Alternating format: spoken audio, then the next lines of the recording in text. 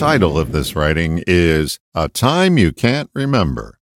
I was struck by this phrase from out of the blue one day. You remind me of a time I can't remember.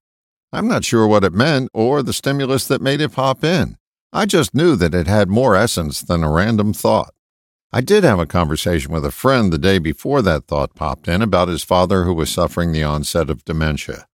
I was also asking questions of another old friend one day about someone's well-being, someone I haven't seen in over a decade.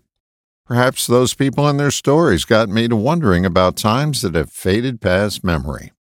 I sensed there was a deeper application of the phrase, and I fished for it as I wrote this piece.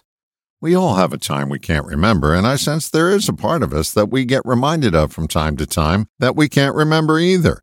We've become so conditioned to associate our thoughts to who we are that it makes sense to pause and reflect on who we were before we had thoughts.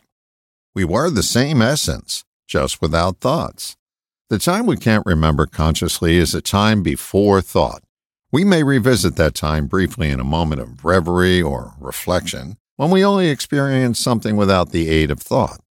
Think of a time when your breath was literally taken away by something of beauty. Your thoughts were as absent as your breath at that moment. There is a part of us that doesn't lend itself to thought-filled memories, but only to the experience of those memories. That's the part we've lost touch with. It gets crowded out by thought. There is a place of knowing without knowing what it knows. We inhabited that place before we could think, and visit there now only when our thinking pauses.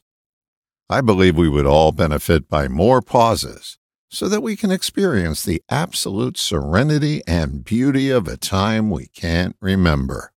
All the best, John.